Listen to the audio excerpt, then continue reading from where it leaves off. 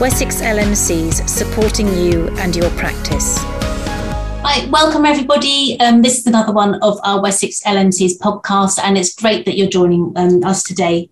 So I'm Louise Greenwood, Director of Education with Wessex LMCs, and I'm really pleased to be chatting to Andy Purbrick, our joint CEO and a GP in Dorset, and David Birch, who is new to us and to this podcast, and is going to talk to us about coaching because he was the one who did some coaching with Andy Purbrick, who is one of the most sceptical GPs about this sort of thing that we know. So it's just going to be about how does it feel to have to be coached, how does it feel to be the coach, and what you might get out of it.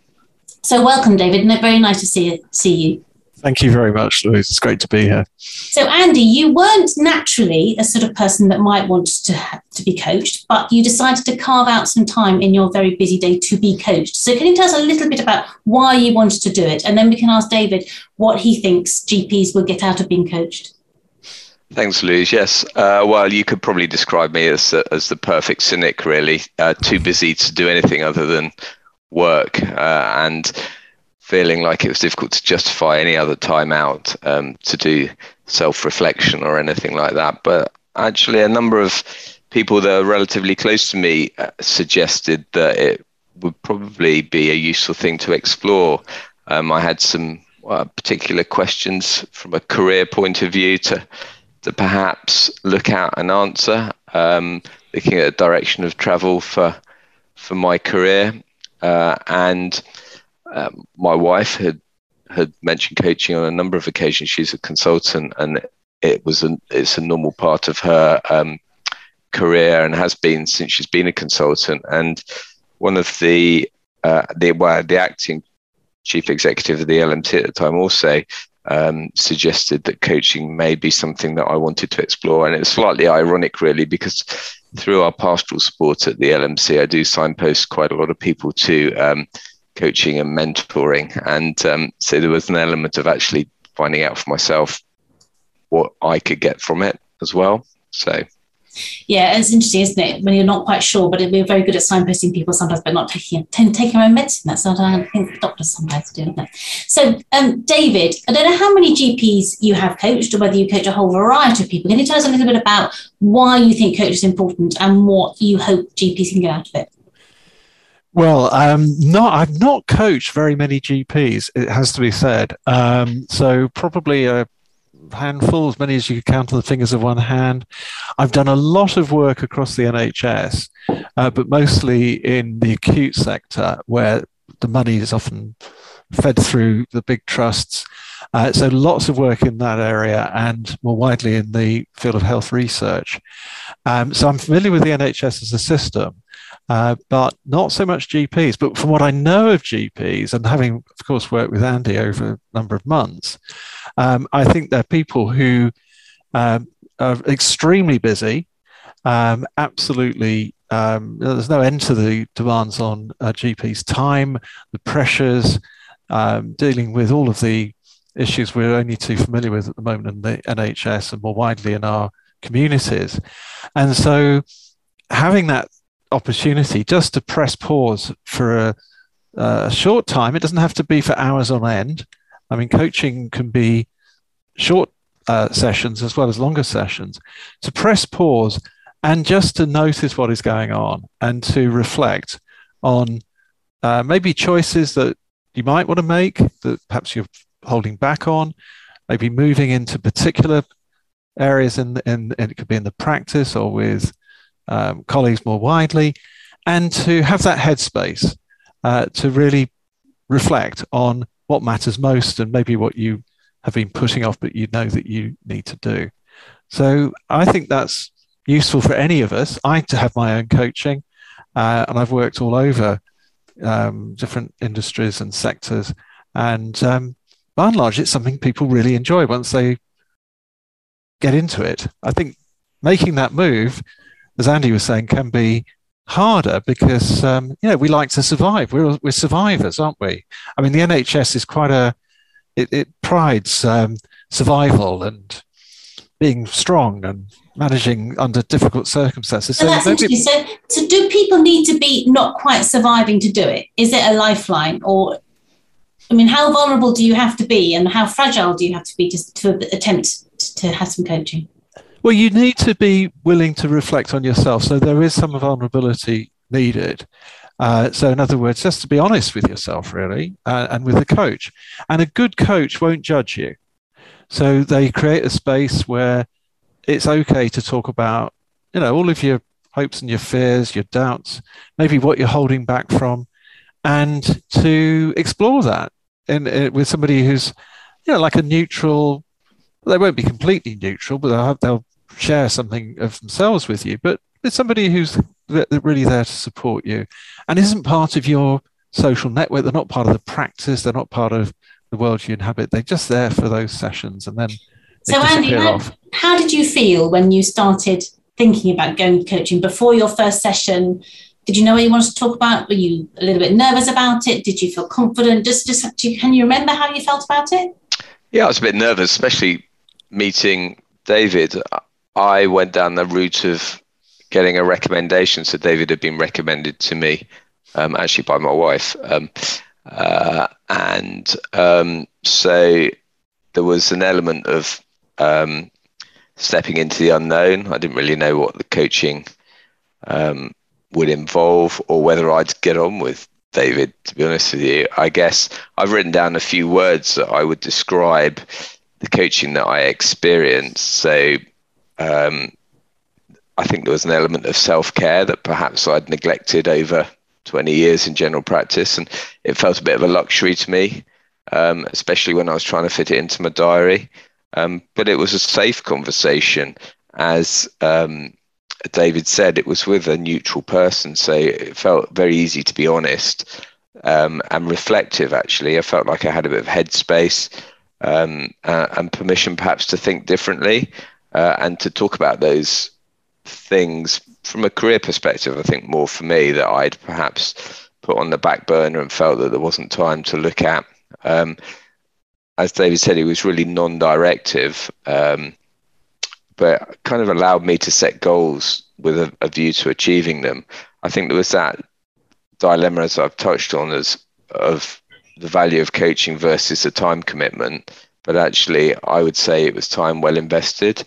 And certainly I've used it to inform my GP appraisal, for instance, as well. So I would see that as very reasonable use of your GP appraisal or CPD time to contribute to your learning as a GP. So, but I think my initial apprehension was quickly allayed by the initial conversation with David. But I think he'd probably touch on the fact that actually the agreement to undertake coaching is kind of a mutual thing. So he had to see whether or not he could work with me, which miraculously he did. So.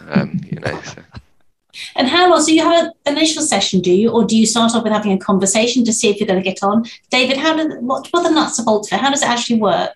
Well, most coaches will offer what is often called a chemistry session. So no chemicals involved directly anyway. And the idea is to see how you get on and just talk about what maybe the work might involve and some of the practicalities.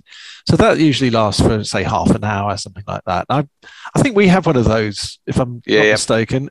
And so as Andy says, then it's on the basis of mutual consent. So, and what I usually say is, let's have a first session, see how that goes, and then we can decide from there. So it's entirely up to the coachee, and the coach as well, but more the coachee, really. They're the client, the person who's the focus of the work. And if it's not working for them, the coach will accept that and move on. There are other people out there, and I mean, there's lots of different ways you can go about sourcing coaching. So yes, it's absolutely have a first conversation and then see how it goes, take it from there. And is it sort of a series of 6 hour long, or what's the plan? Yes, I mean, I offer a series of 6. My sessions tend to be a little bit longer, but I'm working more in the corporate kind of, I call it executive coaching. So in the corporate world, it's easier for people to carve out that sort of time frame. And I think that was generally how we worked. But I work for shorter sessions in some cases.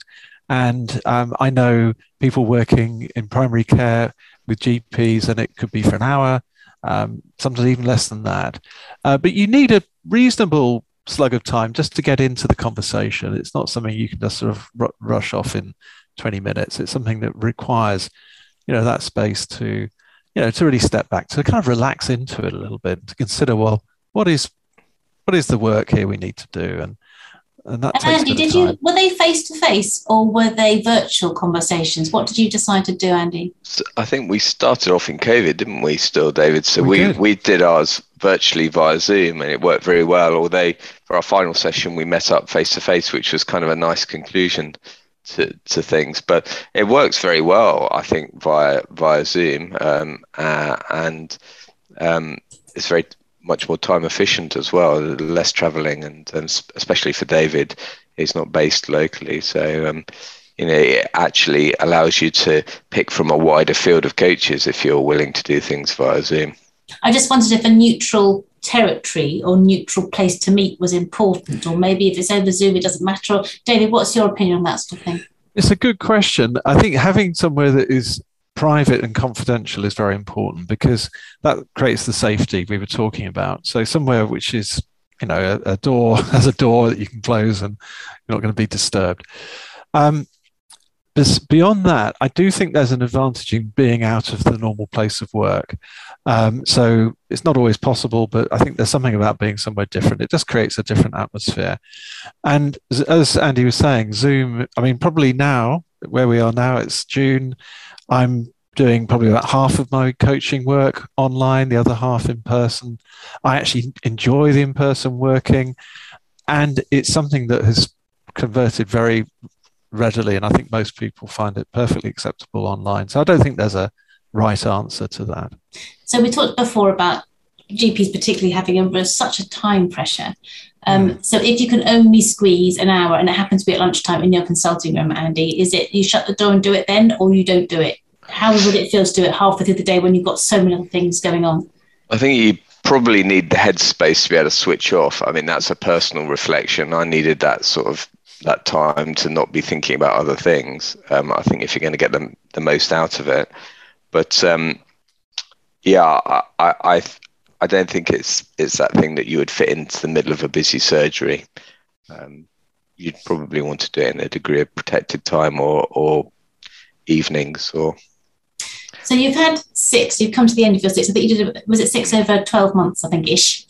And Andy, so you come out of the 6 sessions, what have you got out of it? And when you look back and you think, well, yes, there's one thing I was particularly pleased about, or it was the whole feeling, or it was the creation of the time. Is there anything particular you think, yeah, that was amazing, and that would make me do it again, or will I go back into it? I think when I went into it, I had a question about what I wanted to do in terms of my career, and whether or not I had the skills to perhaps go in the direction of travel that I was thinking of, or perhaps had the skills but hadn't had the confidence to think that I had. So it's having that initial question to discuss, and then that honest conversation about what's been holding you back. Why do you think you can do it? Why do you think you can't do it? And to begin with, I was like, is this really going to answer the question? But actually, at the end of 6 sessions, it had given me the confidence to make decisions from a career point of view that probably I wouldn't have made before the coaching. And it also felt like I actually had set aside time for myself and for me to think about my career in a way that wasn't driven by time pressure and circumstance. It was really genuinely probably a reflective period like no other, to be honest with you. So it felt slightly self-indulgent, but in a very therapeutic way. So giving yourself permission, isn't it? It's funny, isn't it? Why do we have to give ourselves permission? So it's interesting. David, and his reflections, are they mainly what you see coming through the coaching, or do people respond in different ways? Each person is different, Louise, and but I think what Andy's pointing at is very familiar to me. That we're creatures of habit, aren't we? We acquire certain habits, and they become our personality, and we get used to operating in a particular way. So to kind of step off the hamster wheel, almost to say, well, actually, hang on a sec, there's something here maybe I need to work with, just to go a little bit out of the comfort zone.